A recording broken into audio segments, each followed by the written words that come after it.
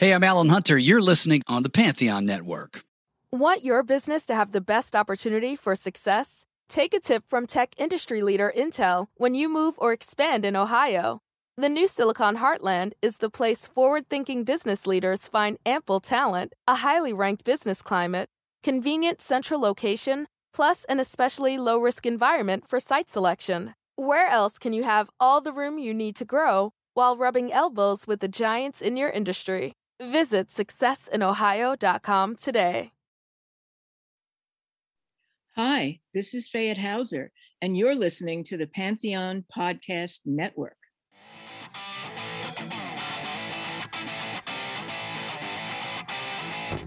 Pantheon Podcasts presents from Hollywood, California, The Devil's Music with Pleasant Gehman.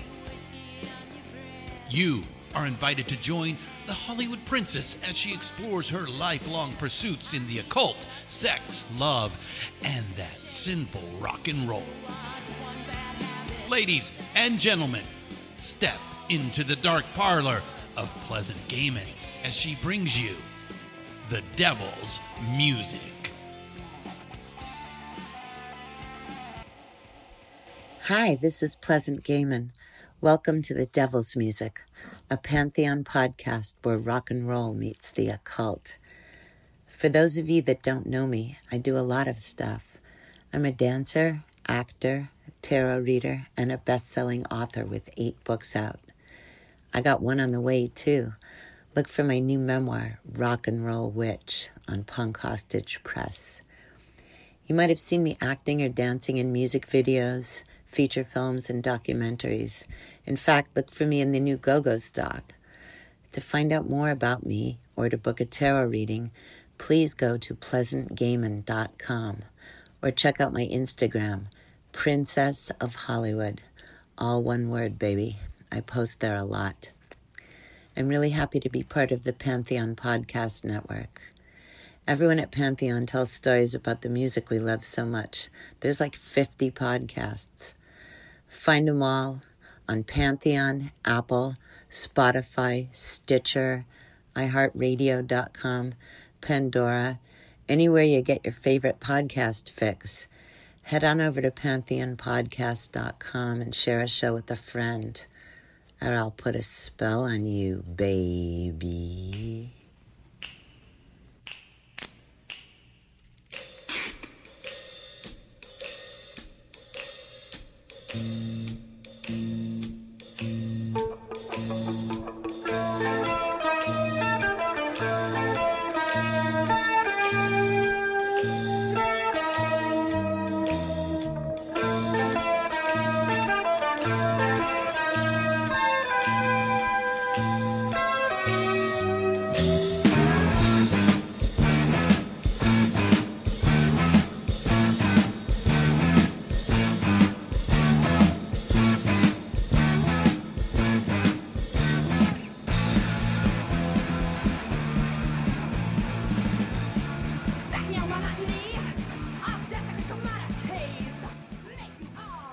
Hi, this is Pleasant Gehman, and you're listening to the Devil's Music Podcast. Today, my guest is an early punk pioneer, an absolute punk rock legend. She's a musician, author, blogger, educator, activist, a punk historian, an archivist. What else can I say about her except that I've loved this woman for almost 50 years. Please welcome the incredible Alice Bag. Hi, doll. How you doing? Hi, Ples. Good. I'm so happy to be here with you. Me too. Hashtag me too. Oh my God. We've got so much to talk about today. I don't know how we're even going to get to all of it. But first of all, I just want to ask, do you remember when we met? I don't even remember that. This is so weird because I just feel like I knew you. Yeah, I know. It feels like you've always been in my life. Yeah, like, I don't know. I mean, I think it was probably in late 76 or early 77, but I just remember you around all the time. Like, and it's so weird because you are such a big personality and amazing to look at, and so fun that like it just feels like I always know you, but it's just like I can't. It's so weird not being able to remember the exact moment. Yeah, I know. I mean, I kind of know why I don't remember a lot of stuff. It just Me seems too. Hashtag Quaaludes, alcohol. I feel like we went like from glam into punk, just kind of partying the whole way there. And, I don't even remember when I met people, except there's a few things that stand out in my mind. I do remember like going to a party and meeting, and it was a big, like fancy house. And I knew I wasn't supposed to be there because I wasn't invited, but I met, Trudy and Helen there. They were like, just like making themselves at home. So I felt like, okay, I feel like these people are welcoming, and they're weirdos like me. I feel at home. Oh yeah, crashing parties was always a thing. I learned how to crash parties and make a French exit and screen calls from Tomato and Gear from the Screamers. Like they were like finishing school for like how to be like an insane low rent crazy socialite, like how to... Yeah, I still do you remember crashing that, like I think it was Vincent Minnelli's party? Where was, or what It was up in like who it was there? up in the hills, and like I think we were outside of the whiskey, and somebody said there's this big party happening up in the Hollywood Hills. Oh, and, yeah. Yeah. Oh God. I went through the medicine chest at that party and made long distance calls. I think that was my first foray to doing that shit. And we just like, I mean, people like, there was like a butler or server or somebody who answered the door, and we just like, oh, we're from Rent-A-Punk, and we're here to entertain at the party to make your party more lively. I don't know if anybody bought that, but I just remember we hit the buffet table hard. And meanwhile, you were hitting the medicine cabinet. I know that was always my first. My first stop. Were you at that crazy party at the Hollywood Tower where it was all these other rich people in the giant penthouse and all the lights were out in the party? You could barely see, and they were showing like these giant like silent movies of like huge like boa constrictors in Indonesia or somewhere in the jungle from like the 1920s. It was silent films, and there was like one of the snakes was like eating an entire gazelle or antelope or something, and that was on the wall.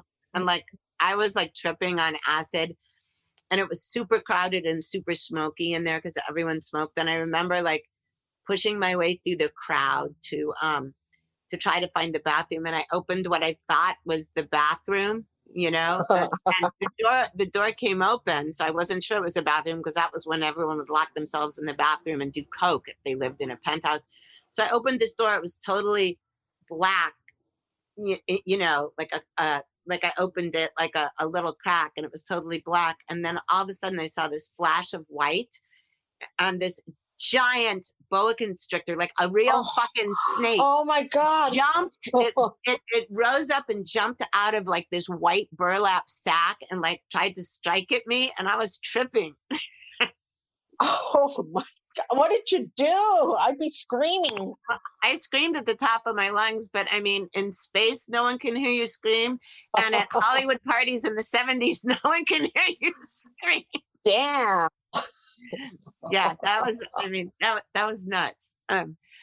Anyway, yeah, so there was like all sorts of, let's talk about the parties at the Screamers house. Okay, so first I'll set the scene. The Screamers lived in what was called the Wilton Hilton. And for anybody listening to the podcast that does not know who the Screamers were, they were like the most famous and most loved LA punk band that was barely recorded. Like just recently, an album of their early demos came out, but like they just never, they made recordings, but they were never released. So they were kind of like a secret inside LA treat. But everyone in Los Angeles like thought that they were like the best and wildest and weirdest. It's shocking to me that people, think they know LA punk and don't know of the Screamers. I know. I mean, I just feel like the Screamers are so like, how did people not record them and document them? And it's just baffling. But I don't have any like great memories of being at. Oh, you don't remember their party? No, Well, I don't. You went at that party with the Ramones for the Ramones and Blondie. That was like right after an incident we can talk about. The Ramones and Blondie were in residence at the Whiskey for like a full week, and Tomato and Fayette knew them all from New York, because the Ramones had played their first gig opening up for Tomato and Fayette's like crazy cabaret troupe at CBGB's. Anyway, so well, it seemed like every day or every week during punk rock, and at one of my boyfriends once said that I say in punk rock like the way that somebody else would say during the Paleolithic era or during the Bronze Age. But in punk rock, there was always so much stuff to do and so many places to go. So the Screamers party that you weren't at was like, I think a night or two after, when X, and I don't remember who was opening for them, played at Larchmont Hall, which was like a wedding hall on Larchmont, which is now a really like shishi, hipsterish, like woke kind of like bougie neighborhood for years and years. But in those days there was like, you know, decaying houses there and stuff. So there was a show at Larchmont Hall, and of course everybody from the punk scene was there, and it got famously busted by the cops. And somehow me and you wound up in the ladies' room. This is how we already knew each other, even though we didn't remember how. But I remember I had I had a new half pint of Southern Comfort, which was like an extravagance in those days, you know, especially since none of us were like old enough to buy booze. And me and you were do it. We were lounging on the fainting couch, which was in the ladies' room at that place, you know, which had been built in like the teens or the 20s. And so the ladies' room was bigger than like most of the apartments at the Canterbury Arms. And then somehow we started making out when we were really drunk. I was on Quaaludes. I don't know if you were. You probably were. I don't know what I was on. Okay, but do you remember what happened next with your boyfriend? Oh shit, no, I don't. Tell me, I can imagine. Did he come in? Yes. Okay, so Alice was dating Nikki P from the Weirdos. My God. What did he do? Did he join in? No, like any normal person probably would have joined in. He got really mad and he started screaming at me, and then he was like ordering you to get up. Scream at you. What? Why did he scream at you? But I think I think he thought that like I was the one that instigated it. You probably were, Pleasant. Oh, I thought it was you. Kidding. I'm sure it was me. You evil painted punk rock temptress. Oh my God! So he started screaming at you. That's so rude. Well, I mean, it wasn't rude back in the day. It seemed normal. Well, you know what? It's not like Nikki B didn't go around cheating on me every chance he got. So I'm not sorry.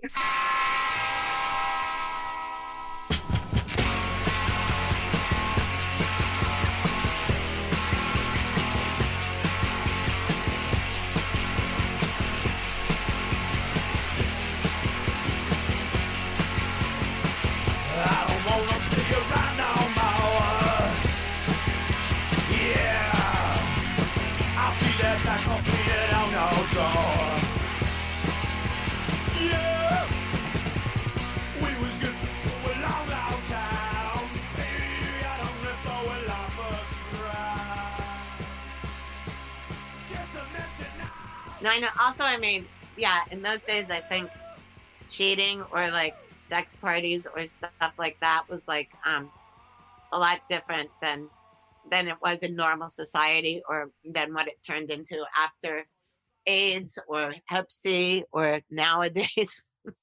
I think it was part of like the process of like just following our desires and I don't know, working out our whatever we wanted to do and figure out how we wanted to be and how we wanted to live. It was a lot freer, that's for sure. Oh my God, I know. I mean, there's so many people that you know, I wound up having like makeout sessions with, or sex or anything. I mean, everybody was doing it. I mean, like, you know, like in all the you know, in all the articles you read where it says like Darby was queer or whatever, Mm-hmm.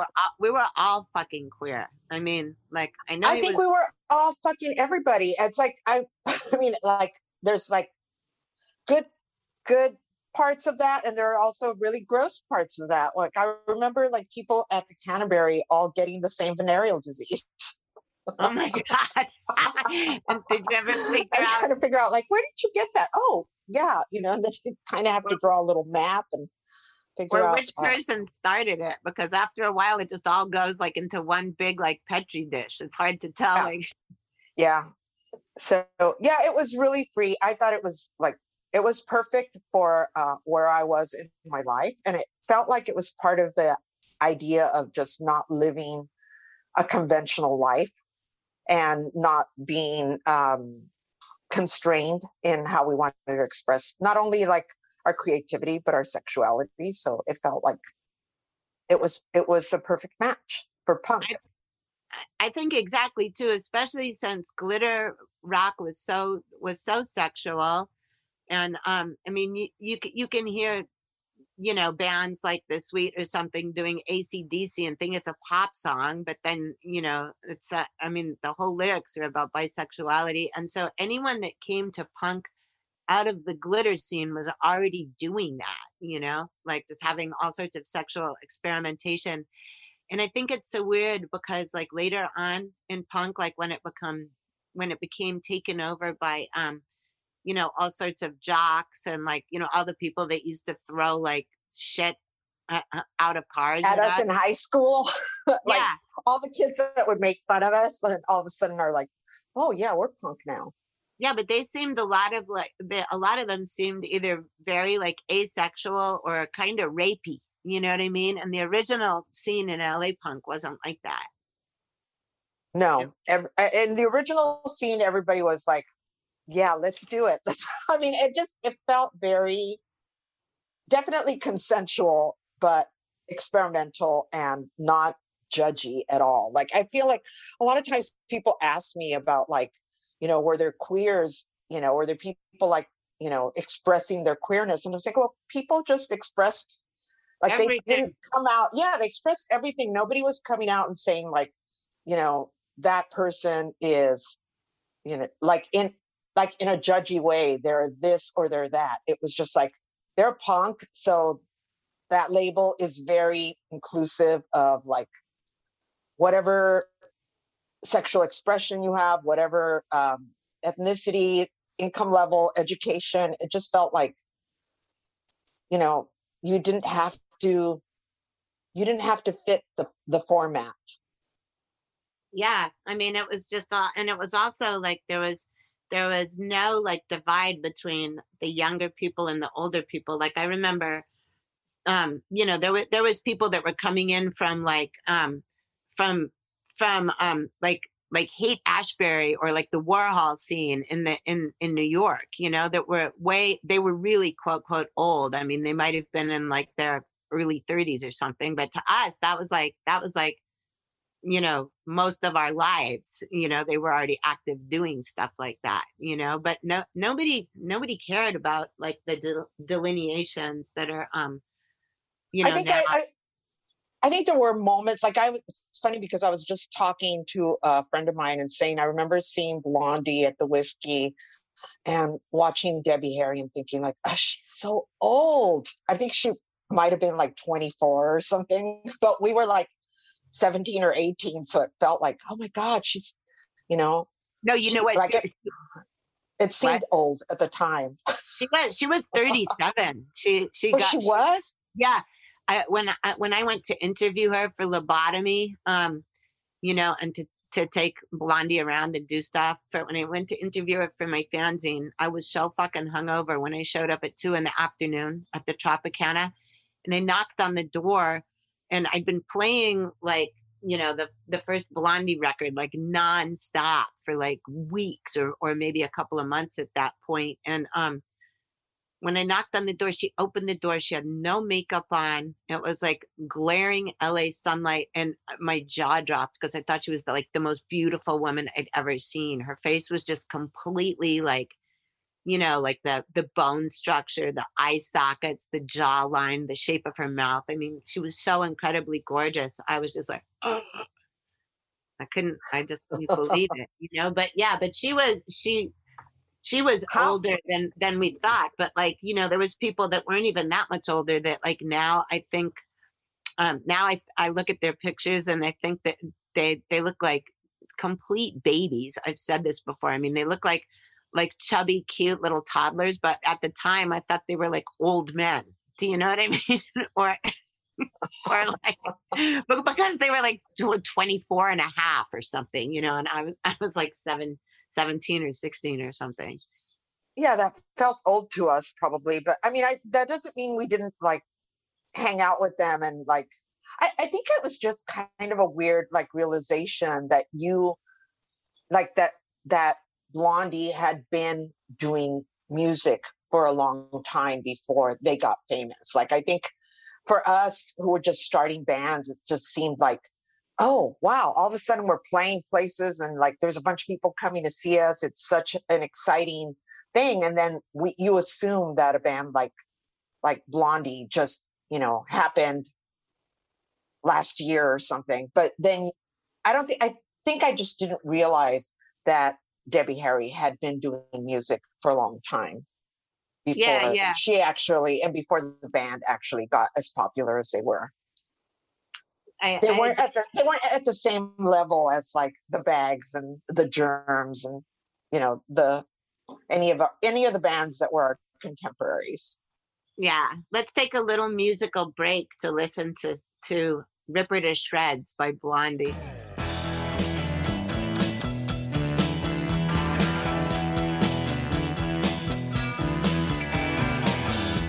Hey, here she comes now.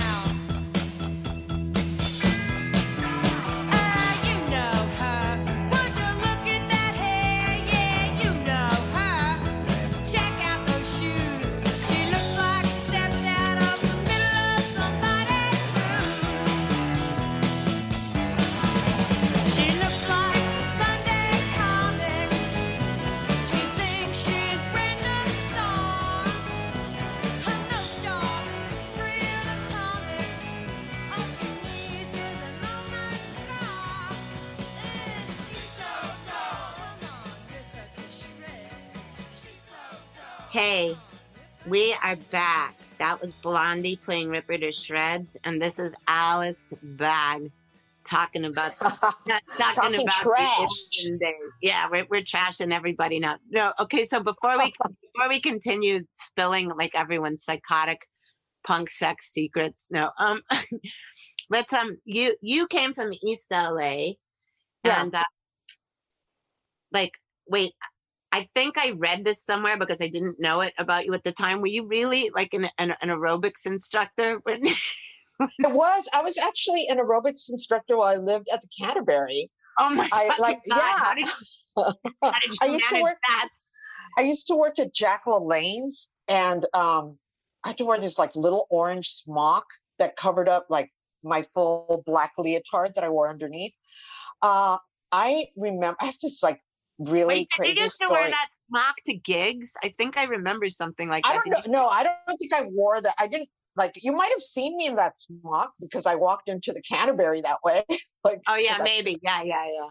But I remember one time going Nikki wanted to borrow my car. I had this old Ford Falcon that I would, drive myself to work in, and he's like, "I'm going to drop you off at work." I had a 12-hour shift because it was it was weird in those days. You had 12-hour shifts at Jack LaLanne's, and he dropped me off, and then he forgot to come back and pick me up. So I just had to walk all the way home from Miracle Mile.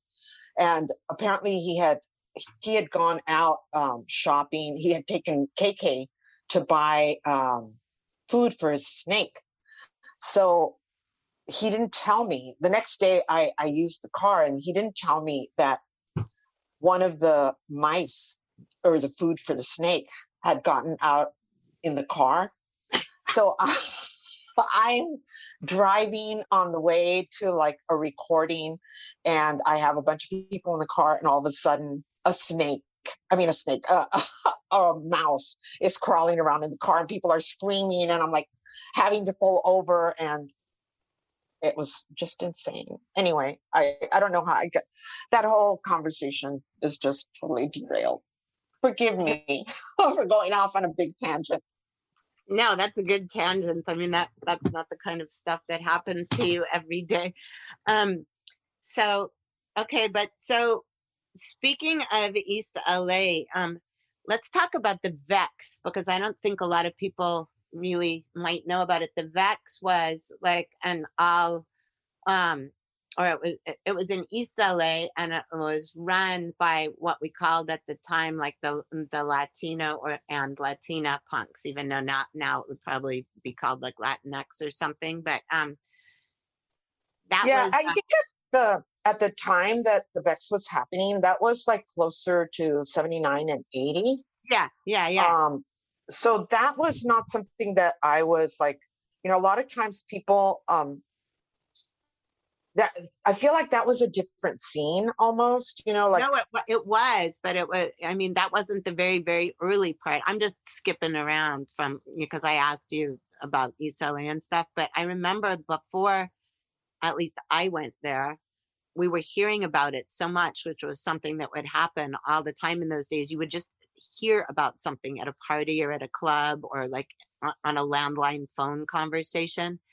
And then there was like kind of a little gap between, like, I think they got closed down for a minute or something happened. So, there was like a gap before they had another show. And then I remember a whole bunch of us, and I don't remember who I actually went with, but like all of a sudden there was a big migration over there to go to the Vex. And wasn't it like in this giant attic, or it was like the second story of some. Yeah, it was a really, well, the experience that I had at the Vex, and I don't know if that was the first Vex or if it was, I'm not sure, because I think during it was that the time, first one. Yeah. that had like all those tiles on the outside. It was really beautiful. It had like, I think it was azulejo on the outside. It was really like beautiful tile. And the whole building was tiled, which is very unusual. Yeah, it was like an old building. Like, I don't know if it was a restaurant or what it was. I just remember it was being like a big printing inside. place. It was like they did like fine art printing, and it was run by this nun who like would reach out, did community outreach. And I think run by a nun, the printing place, and somehow a punk club wound up there. Yes, and I feel like I don't want to like. This is my secondhand knowledge because I wasn't involved in that. I'm not like a pioneer at the Vex or anything, but my knowledge of the Vex is that people from the Illegals and perhaps some of the other bands that were playing at the time were like looking for a venue. The Undertakers. I don't know if they were the ones that initiated. I know that usually like the person that says that they talked to the sister about having shows there is one of the members of Los Illegals and said, hey, allow us to have shows here. And they started having punk shows there. And I think I don't know all the details about how the nun dealt with it, but she must have been like open-minded and thought like these young kids are expressing themselves. And so that's where it grew out of, is this really cool nun who, and please forgive me if I'm leaving out key players. As I said, I was like on hiatus from punk rock when that was happening. I was really like thinking, I'm going to take a break from this and go back to school. It was like right around the time that Darby had died, and that like, a bunch of my friends were hooked on heroin, and like, Oh yeah, it me was just too. Like everyone, right. we were like the only two people that weren't, maybe. Yeah. I mean, and I felt like you have to get away from this, or I'm gonna, like, either die in this, or like watch all my friends die and feeling like you can't do anything about it. So I was in a really dark place during the time that this stuff was happening at the Vex. So I know of it only through secondhand information. I did play there with Castration Squad as a temporary fill-in bassist, and I have like really nice memories of it. It was a cool place, but I didn't feel like I was part of the scene in the same way that I was part of the LA scene, because I feel like the LA punk scene, or the Hollywood punk scene, we lived it. I mean, we were there pretty much at every show, going to parties or multiple events every night. And it was just different when I was living back in East LA with my parents and going back to school. I was trying desperately to hang on to my sanity and not go out as much and do my homework. No, so it was. I get that, yeah. So, Castration Squad, let's talk about that for a second, because a lot of people don't really know a lot about them. I mean, first of all, the name. Second of all, the fact that all the women who were in it were fucking gorgeous. I mean, like it was like a double, triple, quadruple threat to anybody, But, oh, you're being very nice. Thank you, Pleasant. No, seriously, like Shannon Wilhelm looked like R.I.P. She looked like she could have been like a silent screen star. She was so beautiful. Everyone in Castration Squad, I thought, was just like ridiculously gorgeous, but so fierce and so threatening that, I mean, I'm just going to say this, and this is nothing against the women who came later, but like when Bikini Kill and Bratmobile and all that came out, I liked what they were doing, but I was like, what is so revolutionary about this, when like we were all doing stuff that was like 8 times as transgressive and crazy and stuff. It just hadn't come to the attention of like the mainstream media, you know what I mean? Because of shit like Castration Squad. I mean, who would even write about that at that point in time, a band called that, Yeah, I doubt that any of those women had ever heard of Castration Squad. We were so like small potatoes. But I mean, I remember coming home from work one day and at the Jack LaLanne's, and and I'm Shannon, gonna get ready for a Castration Squad gig after I taught aerobics and disco all day. No, this was earlier, before I had moved out of before I had joined Castration Squad. This is just like when it was first an idea, a little twinkle in Shannon and Patricia's eye, because Patricia Morrison at the time, now Vanian, was she was mad at her boyfriend or something, and Shannon was also in a fight with, I think she was dating Bruce Moreland. Bruce Moreland, yeah, at the time. I don't know. They were both mad at their boyfriends, and they like were also mad at somebody's ex-girlfriend, and they started working on this song called Ex-Girlfriend at that time. And they said they were forming a band and it was going to be called Castration Squad. And they asked me what I thought of the name. And I was just like, oh yeah, that's a great name. But I wasn't considered for that band. That was just like, my bass player and my roommate's band. And I was like excited to be in the fan club, right? But I'm not really thinking that I would end up playing bass and then keyboards in Castration Squad. But a few months later, when I had moved out of the Canterbury, I was living at home with my mother, and going back, and I was back at school. Shannon called me up and said, like, can you sub with us? And I told her I don't know how to play bass. She said, like, oh, sure you do. I remember Hector Zero, like, teaching you. And I think Hector Zero had, like, taught me the names of the strings or something and taught me, like, a few little exercises, but not, like, I really didn't know how to play bass. But I did it. I went ahead and, like, played with them. And I, like, also remember meeting the rest of the band and thinking, like, wow, these women are really gorgeous. Like you, like, just thinking, like, what an honor to be, like, in this band of, like, I don't know. I just thought it was so cool because I always thought of myself as kind of odd looking and you know, I'm the kind of person where people would say, like, oh, she has a good personality. Oh, you're crazy. I always thought that you look like an Amazonian queen to me. I mean, you look like there'd be statues erected to you in some obscure like island or island nation or like in the middle of the jungle. There'd be like a 50-foot tall, like Easter Island head. Is that what you're calling me? No, that's what we can get for our headstones. All right, let's take a break for a minute right now. If we can find Castration Squad, wasn't there a song called "Date with Jack"? Yeah. I think if that can come on in the break, that's amazing. I'm going to surround it with white light, and we'll be back in a minute. Date with Jack after he died.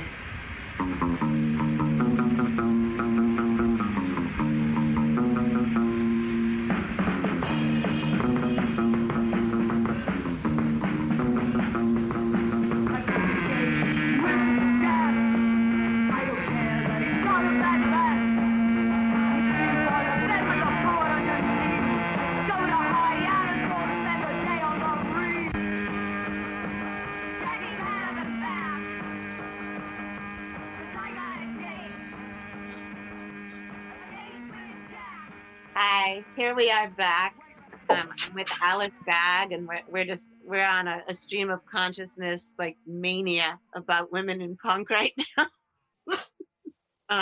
So now that we've been talking about Castration Squad and beautiful women and wild lunatic women, there was this gang. Or like a fake West Side Story gang, almost a real gang at the Canterbury called the Piranhas. That was an all female gang, and there was like insane like graffiti about it in the Canterbury, everywhere and all over the walls at the Mask and stuff. And I was really offended that I wasn't a member of it. But I always what? Can't believe you weren't a member of the Piranhas. Well, I think maybe you totally were. Because I was doing piranha-like activity, but you were on my own. But so who started like the rumors about all the lesbian orgies at the Canterbury with the Piranhas, or was that real? No, I think that was Terry Graham. I'll tell you what happened. The story is that a bunch of us were at Margot Gogo's apartment in the Canterbury. And we were drinking and we were sitting around just hanging out. It was like me and Sheila. Remember Sheila? Yeah. Who was later in the Screamers. And Shannon and Margot and Jane Weedland. And I'm not sure what happened, but Sheila started talking about like being a vampire and how she could suck blood out like through people's pores. And I'm like, that's bullshit. You know, you can't do that. And she's like, yes, I can. Like, you know, I'll prove it to you. Give me your wrist. And I'm like, no, you can't do my wrist. Here, do Jane's wrist. Just like, to get the blood out? No. It was meant to be like a prank. And in my mind, at least times, like, you know, like you throw a pillow fight or something. It was like light teasing. But yeah, like sorority girl shit. You know, like when Delta Kappa, whatever, tries to suck the blood out of. No, I'm just kidding. Building up our reputation. Yeah, it was dumb. Our piranhas were just or just for fun, just troublemakers. We just like, I remember Shannon and I, later on taking Terry into our apartment and like pretending like we were going to have sex with him and handcuffing him to the bed and then going shopping. Oh, I did shit like that to people too at my apartment 909 that I was living out with like Dennis Crosby and Kid Congo. Like I handcuffed the guy. I had handcuffs holding my dining room table together because it was a folding table, and like the the little like places where it clipped in had like just like worn out, probably because I got it from the garbage. But so Dennis had picked up this guy that was like a busboy at some restaurant that happened to be wandering near our house. And he also didn't speak English. But the guy came into the party we were having, and there was like Stiv Bators there, and like the Dead Boys had been playing the whiskey. It was an insane party. And me and my roommate, Anne McLean, had been putting like half the guys we know, including Smut from the Rockettes, in drag with makeup and letting them wear our clothes. And there was a bunch of girls running around in like underwear, and and so the minute that this poor guy that couldn't speak English, I think he thought he walked into a brothel, and he started like doing stuff that you would never do to like women unless it was in a brothel. But I mean, it really did look like a brothel, like he would be like grabbing people's asses and stuff. And finally I crawled under the table and took the handcuffs off the table legs. And I was like making a come hither motion to him, holding up the handcuffs. And I did the thing where you can slap the handcuffs around your wrist, but it doesn't click shut, so it comes open. And so I was like, yeah. And I brought him out onto the balcony of our apartment. And I did it. I just demonstrated the wrist thing again. And so I said, now you try it. And he held out his wrist, and I slapped it on his wrist until it locked. And then I just fucking like put the other handcuff around the balcony railing. And then I forgot until like noon the next day. Oh my God. Oh no. Yeah. Oh my God. Oh wow. Dennis Crosby was like, whatever happened to that cute guy I brought? And I was like, wait, what? And I went outside, I pulled the drapes, and I opened the sliding door, and he was like laying on the floor of the balcony in fetal position, curled up with one arm attached to the railing. And so then I had to go inside and find the handcuff key, which took a really fucking long time because I don't know what happened to it. I was like totally drunk. So that probably took at least half an hour. And then I came out with the handcuff key, and the minute I uncuffed him, he just gave me this terrified look and bolted out of the apartment. Oh my God. I'm sorry. I think that's worse than hickeys. Yeah. Damn. And, you'd belong in the piranhas. I know. That's why I was so sad I wasn't vetted for it. No, I'm just kidding. Someone might have been dead if I was in the piranhas. Self-included. No.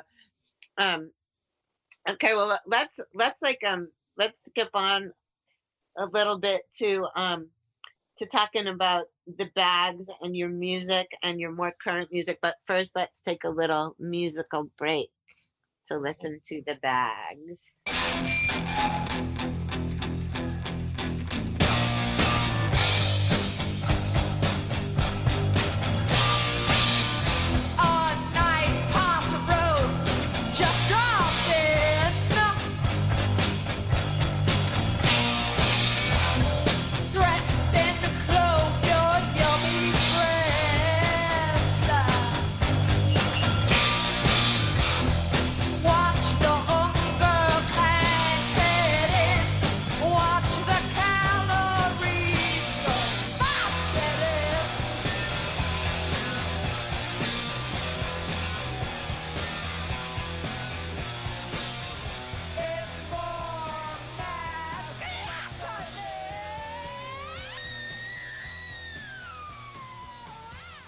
Hi, we're back.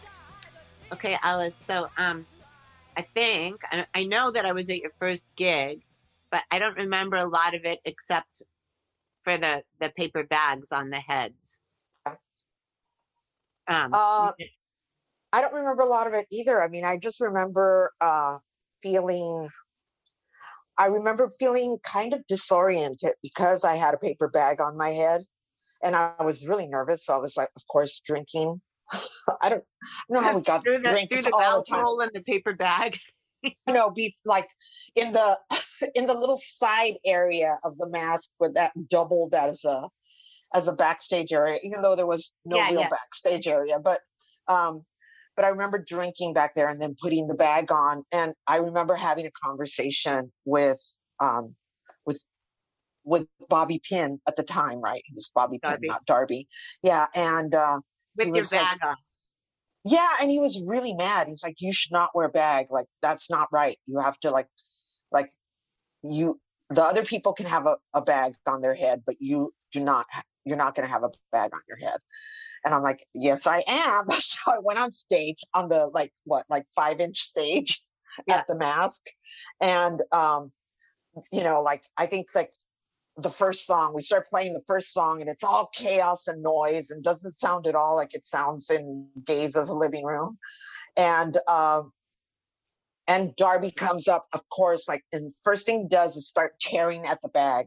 And I think it's like a chunk of the bag was torn, but it wasn't torn off. So it was like I had a window on the side that I could look at.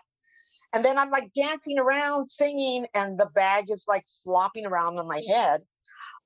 So it was really chaotic for me, from my perspective, right? And, and then it was just like one song after the other. I start getting sweaty. My bag is like sticking to me. The paper's sticking to my face, and I feel like it's turning into paper mache. And Darby is in the audience. I don't know. I mean, we had been to so many Germs shows where we would like tug at his clothes. So it was like payback time, right? Like that was part of the fun watching the Germs play, is like touching them and just being their wild fans. Yeah. Yeah. We wanted them to feel loved, and part of them feeling loved was like, let me take a piece of your shirt. So I think it was kind of done in a loving way, the ripping of the bag. But all I remember is complete chaos, like all the songs just being a blur, and Darby constantly trying to pull at my clothes and pull at my bag. And then that the audience seemed to love it. They clapped loudly at the end and demanded an encore. And we didn't know very many songs. We hadn't been together very long. So we just did whatever we had played first. We did it again at the end. And that was it. That was like, oh God. And then I remember we got off the stage and people were still screaming and clapping. And they wanted another encore, but we had already played everything we knew. So I got up on the stage and took the microphone and said, "Play my body. It's a musical instrument." And my band never let me forget that. It was such a stupid thing to say. It was so embarrassing. But yeah, I just got caught up in the moment. What? How long did you guys rehearse before that show? I think we've been together just maybe less than a month.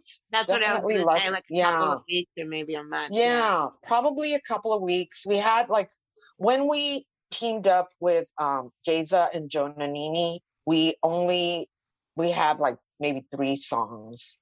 And then when they joined the band, we wrote a few more songs very quickly. So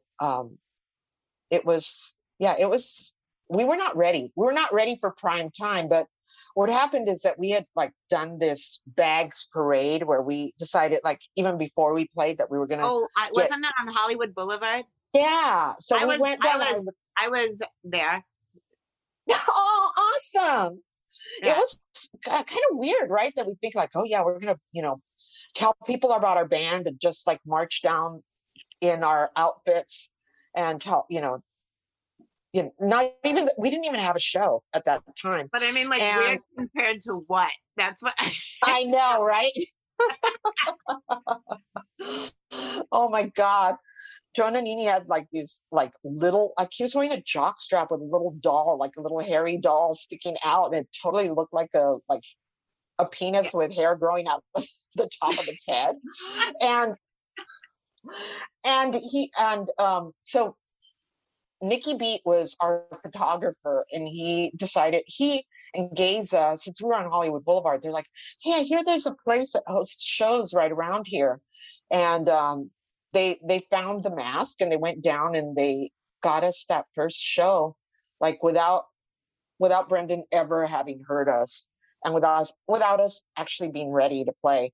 But they gave us like, and they gave us the headlining spot. They're like, you play third, you're the headliner. And I'm like, okay. I think it was like on the strength of our bags. Oh my God. On the strength of our costumes and our bags. But then like Jonah Nini and Geza and Nikki hadn't had enough. Like Patricia and I think it was Janet Kuntz at the time, who was our guitarist. We were all like crammed into one car and thinking like, okay, well, that's it. We did our publicity. We passed out enough flyers, or we weren't, I don't think we were even passing out flyers at that time. I take that back. But I felt like the night was over, right? We're going to go home and take off our bags now. And Jonah Nini and Geza and Nikki hadn't had enough. They're like, no, let's stop at the police station. They got off, they parked at the police station, and they went into the police station wearing the bags and their costumes. And they're like, he said the cop that was on duty just said, you get out of here right now or I'm going to arrest you. Like, they came out, like they literally ran back to the car. Oh my God. Oh my God. Oh shit. I never knew that. What the fuck? Yeah, I mean, weird compared to what is a really good question, because like Geza X pushed it all the time. Okay. So while we're on the train of like weird, subversive, transgressive lunacy, tell me about your days as a Black Randy Randette or a Mexican Randy backup singer. First of all, like, let's explain to everyone who Black Randy was in case they don't know. Okay, well, Black Randy, the way I met Black Randy was, I think, oh God, I don't even remember how I met him. I just remember him from the Screamers house, and that he was big and he had crazy eyes. And that's because he was kind of crazy. He had not that the rest of us weren't, but he was like certified. Like I remember talking to him. He lived like in an not an apartment building, but like an office building. Yeah. And he was talking about like having to apply for SSI. And I remember this story, but you tell it. You tell it. Well, I just remember he was like, how am I going to prove to this woman that I'm certifiably nuts, right? And he said he walked out and he saw like fresh dog shit and stuffed it in his pockets. Yeah. And like, go ahead. You've heard this story. No, that was just like the legendary, like he didn't like think like his hair wasn't dyed pink or some crazy color that would look insane. So like when she wasn't going to give it to him or something, like he just like brought the shit out of his pocket. And, like nobody could believe that. And then I also heard, and I'm not sure if this is true, but that little idea worked so well that then he went back there and told the same social worker that he was really afraid of fire, like, you know, like in a Frankenstein monsters kind of way, although I don't think he mentioned that, but said that so he couldn't cook, so he needed to get more money so he could go out to restaurants, and they gave it to him. Oh my God. Wow. I mean, yeah, like I'm sure if it was the same worker, they didn't want to like witness any kind of scat action, so they just signed off on it right away. Yeah, so I don't know where he was a very creative person, and I don't know where his ideas for like being Mexican Randy or being Black Randy, where that came from. I know at the time I didn't think like, oh, this is like objectionable or questionable. I think I just thought, I like, don't think anybody did. No one did. I think we were all just thinking like, oh, he's like paying homage to this music that he appreciates. And I think with Mexican Randy, I actually was a guest performer, and I sang a song that I had grown up listening to called Popotitos, which was Bony Maroney in Spanish. No, I remember that. Yeah. And didn't you guys all have like sombreros on your bras, or maybe that's another. That was Elvez. No, that was Elvez. You're right. And Elvez, just in case anybody didn't know, had previously been in the Zeros. Yeah. So with Mexican Randy, I did a song, and I also remember that he had like a really top-notch band that played really well and just like picked up stuff very quickly. So I don't remember all the details. They were amazing. I mean, that was not.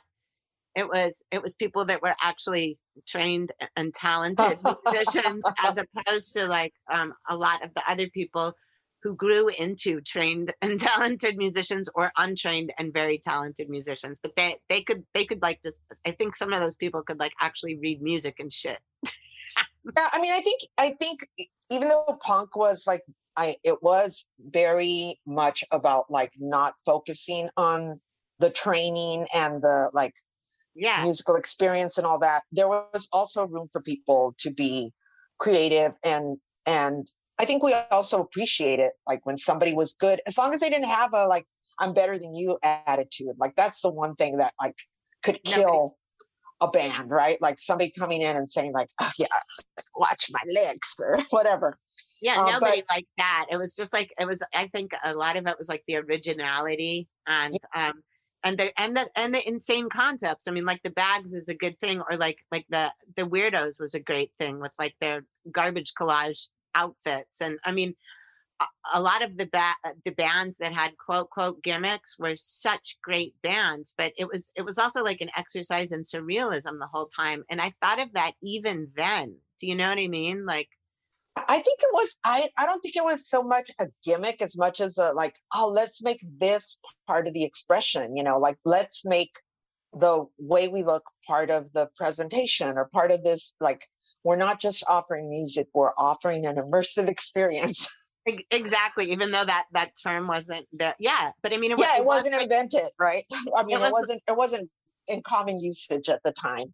Yeah. It was, like Salvador Dali like meets like crazy new kind of music, kind of, you know what I mean? It was very amazing, But I think seeing bands like the Weirdos or the Screamers, which was as much, it wasn't purely something that you experienced, through hearing the music. It was part of like feeling their energy, watching their stage moves, watching their look. Their looks were really incredible. A big part of it. Yeah. Really creative.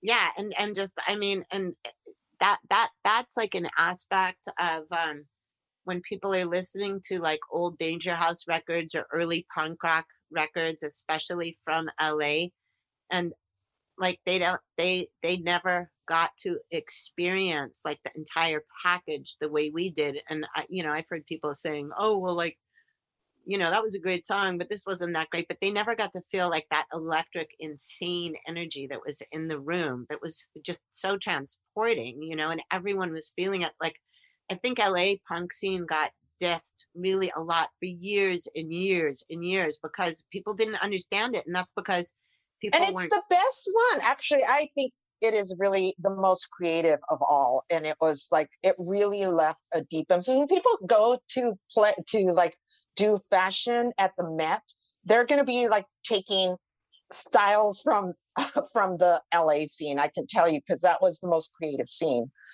I feel like, there were people now who like think of punk have like taken certain looks and made them like in their imagination, that's what punk looks like. But there were a bunch of like totally crazy looks that like people, you know, like I remember people with toys that were on with safety pins, or like I had a big, like, giant folding Japanese robot from Little Tokyo that I like glued and duct taped and safety pinned to a belt buckle. And anytime, this is going to sound so dumb and modern, and anytime I've posted pictures of myself wearing it, like there's a famous picture of me and Exene in the shower at the Devo party. People are always, where did you get that belt buckle? And I was like, that was a toy from Little Tokyo. Like, like a yes, but there's not. They missed the boat. They missed the whole. I mean, it feels almost like if you focus on the do's and don't focus on the don'ts, or what you think are the don'ts, you miss part of the creative process, right? You're only documenting what you see is like, oh, this was successful, this is palatable. But then you miss like the guy that had the, like, what was it, like Salem pants, or the robot belt, or like me, I had a wrestler belt that I used to wear with a bathing suit. And it's like all those things that were not, like, didn't make it to the mainstream were what made the LA scene so, like, exciting, because it felt like anything, you could do anything, right? Like I remember Nikki taking a catheter that I think it was like something that someone would wear, like who had like bladder control problems or something, and making jewelry out of it, making like, I'm gonna wear this around my neck, and or style it as a harness or something, and everything could be used to create your look and to set yourself apart in a way that just, you know, rejected mall fashion. Yeah. And I mean, like, remember when I used to run around in 1940s nurse outfits with the hats on? Yes. Yes. with like toy shot needles from a doctor's bag as earrings. And then, so that would be, and then nobody ever had the same look, now that we're talking about fashion, in one night, you know?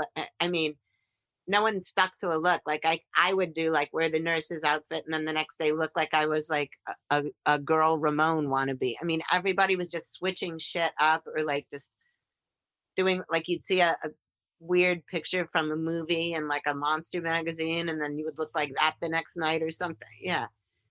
Yeah. I mean, I also, like, and for those of us who lived at the Canterbury, because it was almost like you were in a, you know, sorority house or something, where you just like go, hey, let me borrow this tonight, let me wear that, or, you know, even if it wasn't your size, you'd find a way to wear it. And or yeah, that stuff was, I mean, yeah, we definitely had it was a super creative punk scene. So you know, like that's just stuff, like, unfortunately, like, those days, even though they were very, very documented, it wasn't like now, you know what I mean? Like film for a camera was expensive. The camera was expensive. You know, like, just all of that kind of stuff. Like, people sometimes do this to you on social media, post videos of when you played at the Mask. And it's like, dude, there was no videos in those days. Right. I get that. And I also get, like, people who are like in their 30s or, you know, 40s even, and they're like, oh yeah, I was at the Mask. Right. Oh yeah, yeah. Yeah, right. Were you like in utero? What? Like, no, I know. I used to get that with Disgraceland all the time. People would say, oh yeah, I was at Disgraceland. And it'd be, really, what did you do there? And they would always say, like, they'd always say, like, oh, well, I don't really remember because I was loaded. And I said, well, so was I, but I never saw you. And then one day, somebody, you know, this was like years and years later. It was only a few years ago. I was getting my hair done at a salon, and I was talking with the girl who was doing my hair, who I'd known for ages. And this other girl overheard, and she's like, wait, you lived at Disgraceland? And I said, yeah. I mean, it was my house and Kid Congo's house and Belinda's house, and, you know, just going on and on. And she said, I went there, and I was trying to be polite. So I looked at her and I said, oh, really? What did you do there? And then she said, well, I don't exactly remember, but I do remember that there was a bunch of bands from Texas staying there, and I fucked one of their fat roadies on the floor of the closet in the hallway. And then I looked at her and I was like, oh yeah, you were definitely there.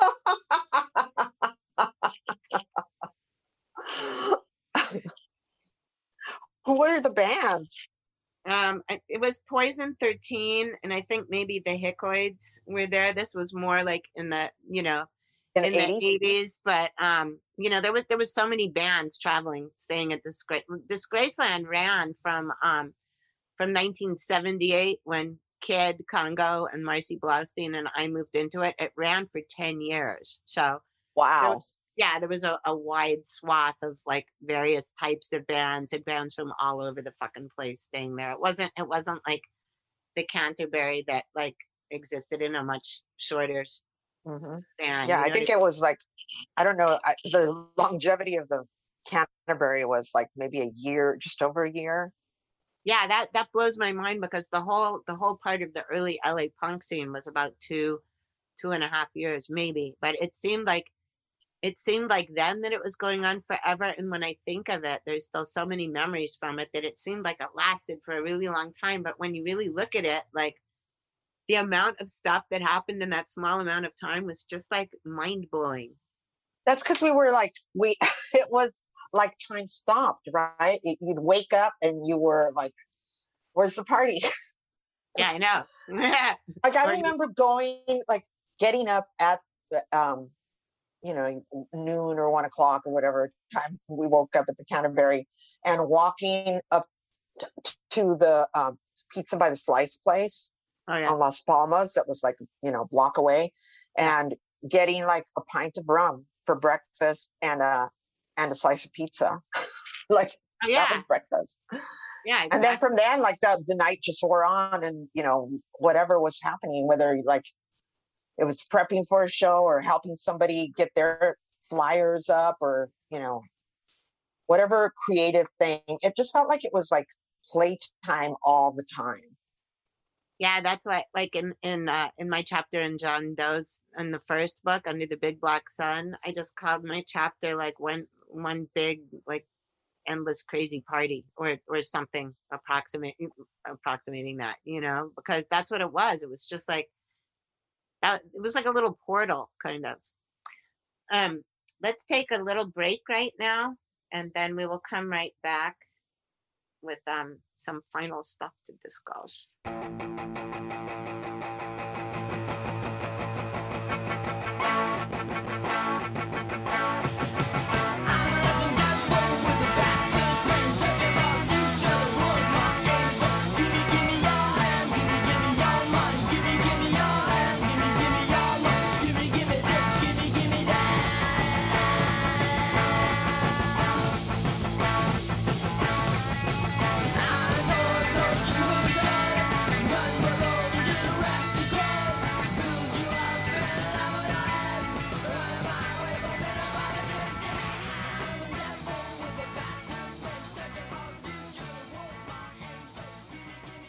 Okay. Hi again, Alice. So, Hi. hey. We almost got lost in the punk rock rabbit hole. I mean, we could actually probably go on for hours and hours and hours, but we're still going to talk about that. But let's talk about some stuff you've been doing more recently.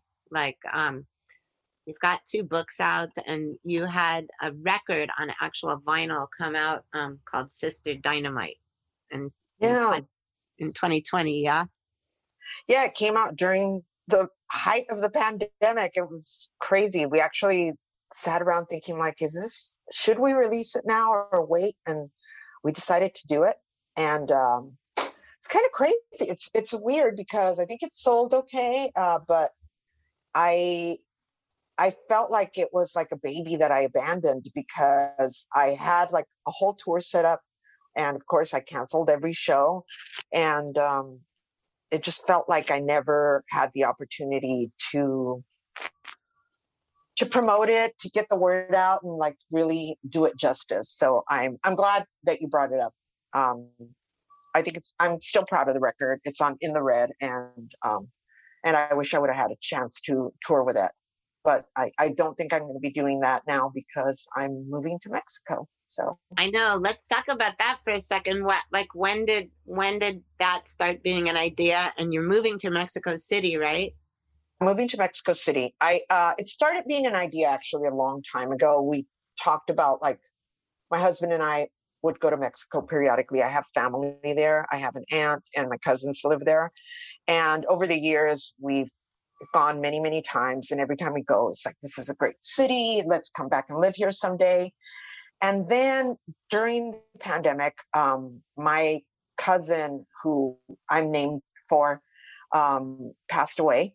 And I didn't get to say goodbye to her. And I felt like I had been planning on spending time with her in Mexico. She was very, very knowledgeable about all things Mexican culture. And whenever I was with her, I always felt like I had my personal tour guide who would teach me about, like, I couldn't pick up an item in a store without her telling me like a whole story about it.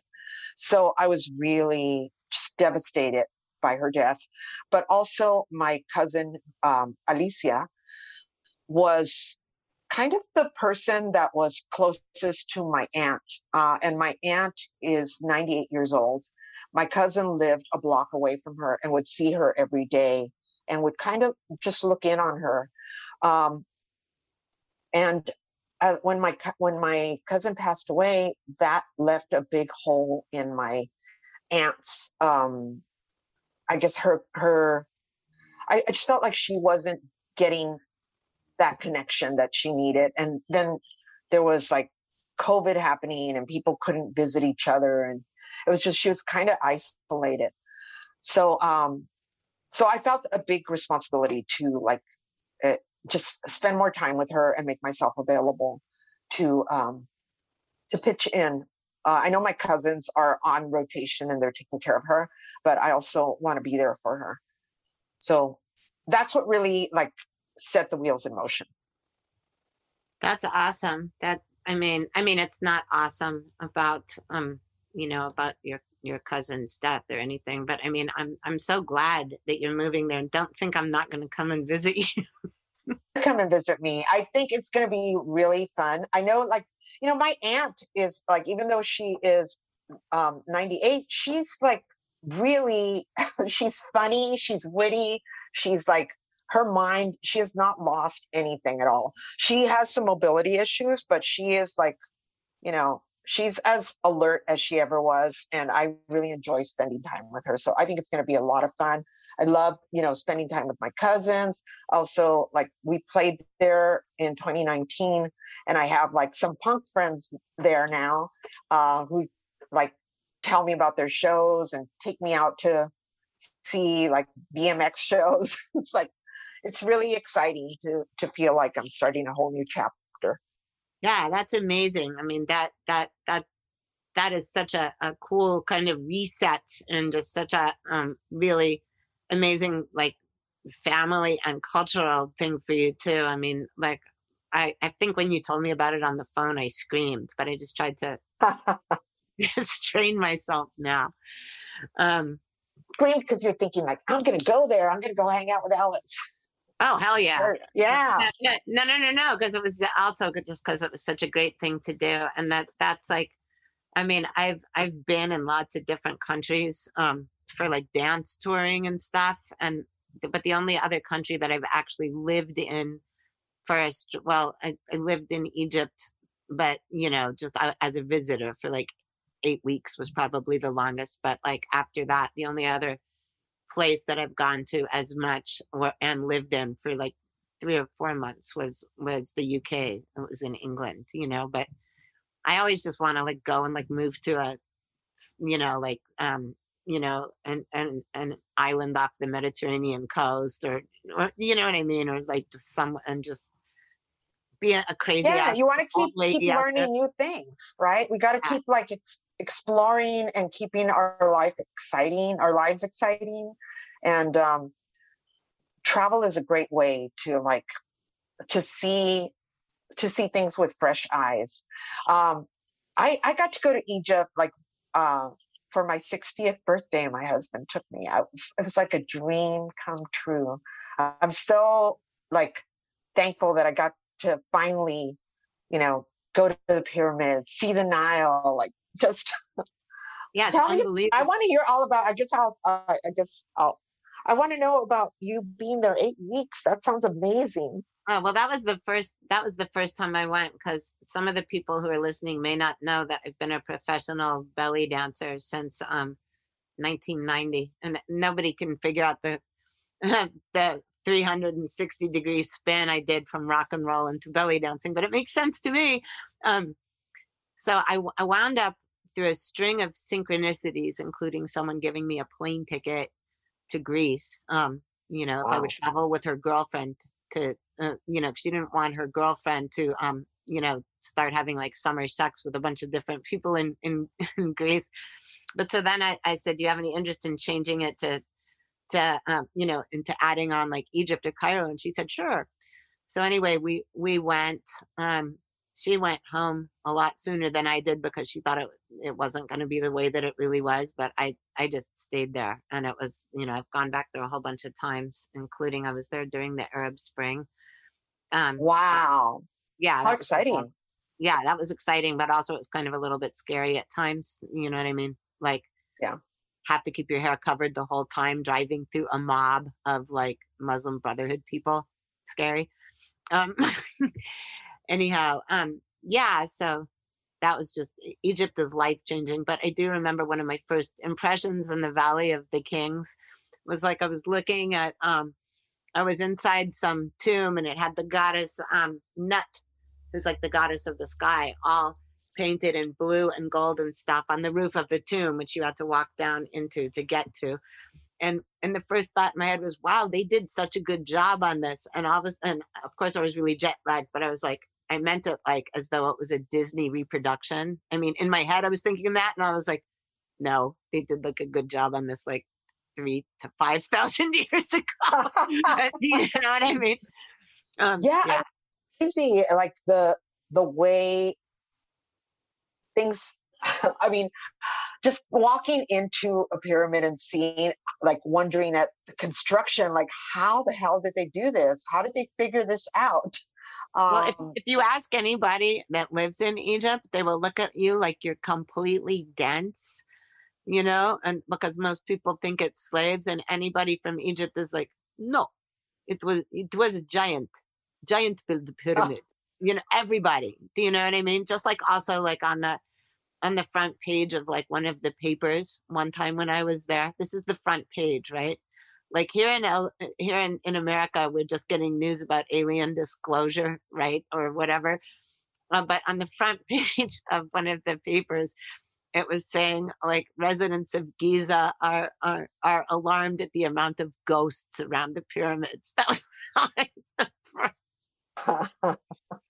wow. Yeah, that's cool. Different. Yeah, it is.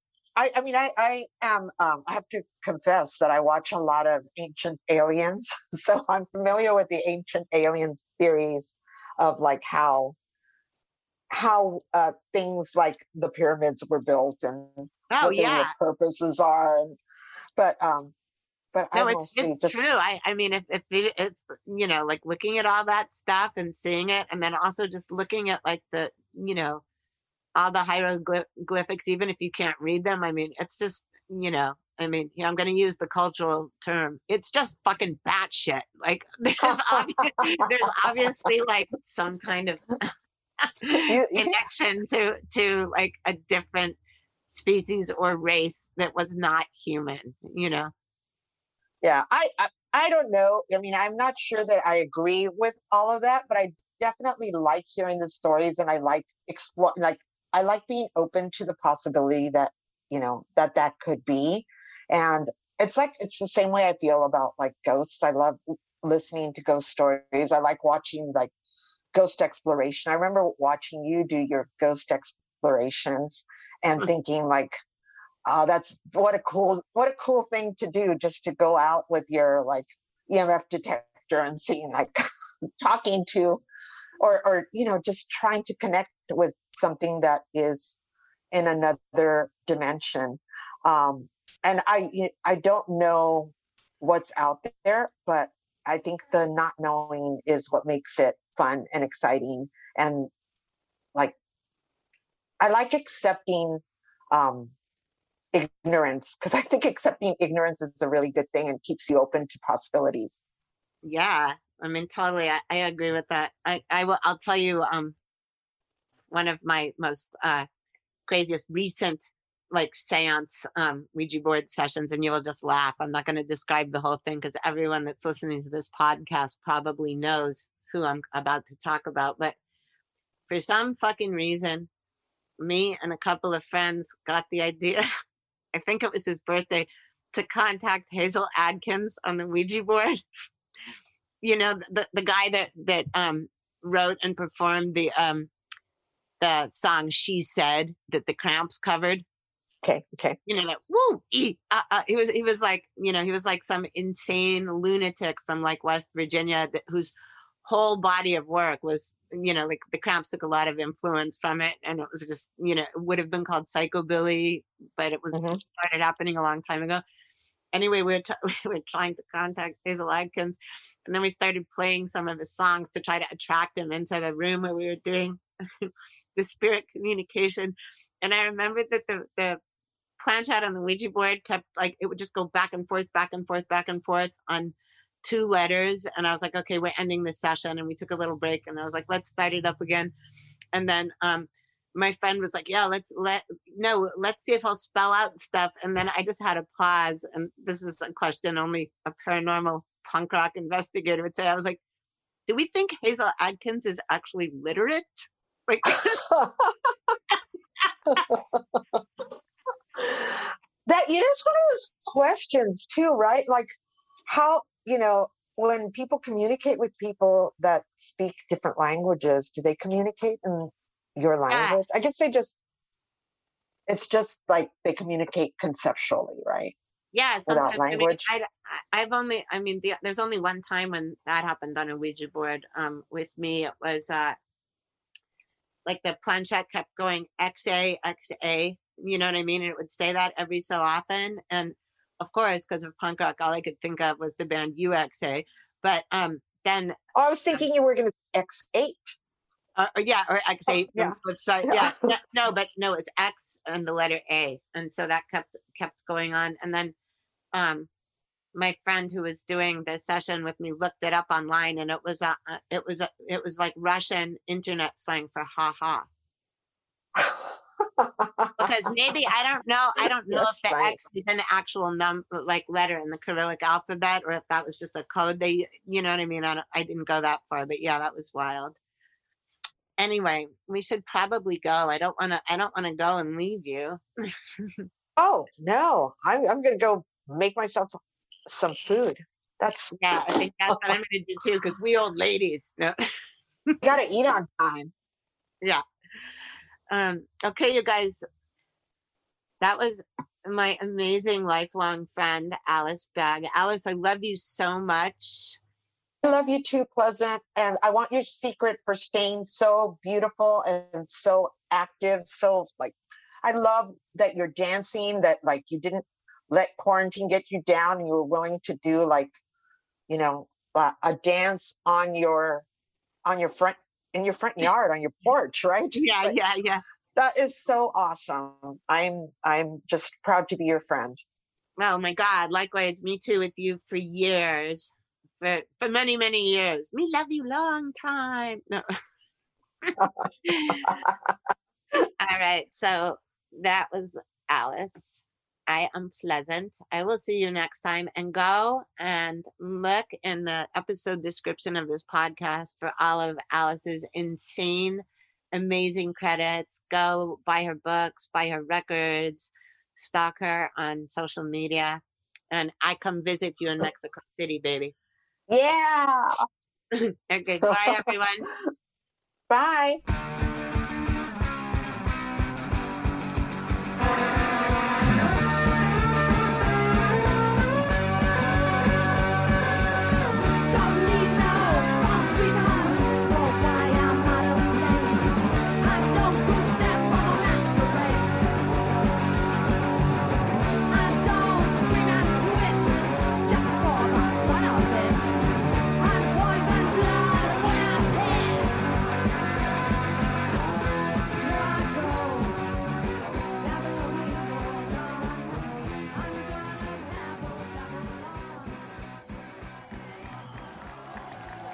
The Devil's Music is written and hosted by Pleasant Gaiman. Produced by Aaron Alden. All sound design by Jerry Danielson of Busy Signal Studios. And of course, is part of the Pantheon Podcast Network. Find all of our shows at pantheonpodcasts.com. Our social presence is at Pantheon Podcasts on Facebook and Instagram.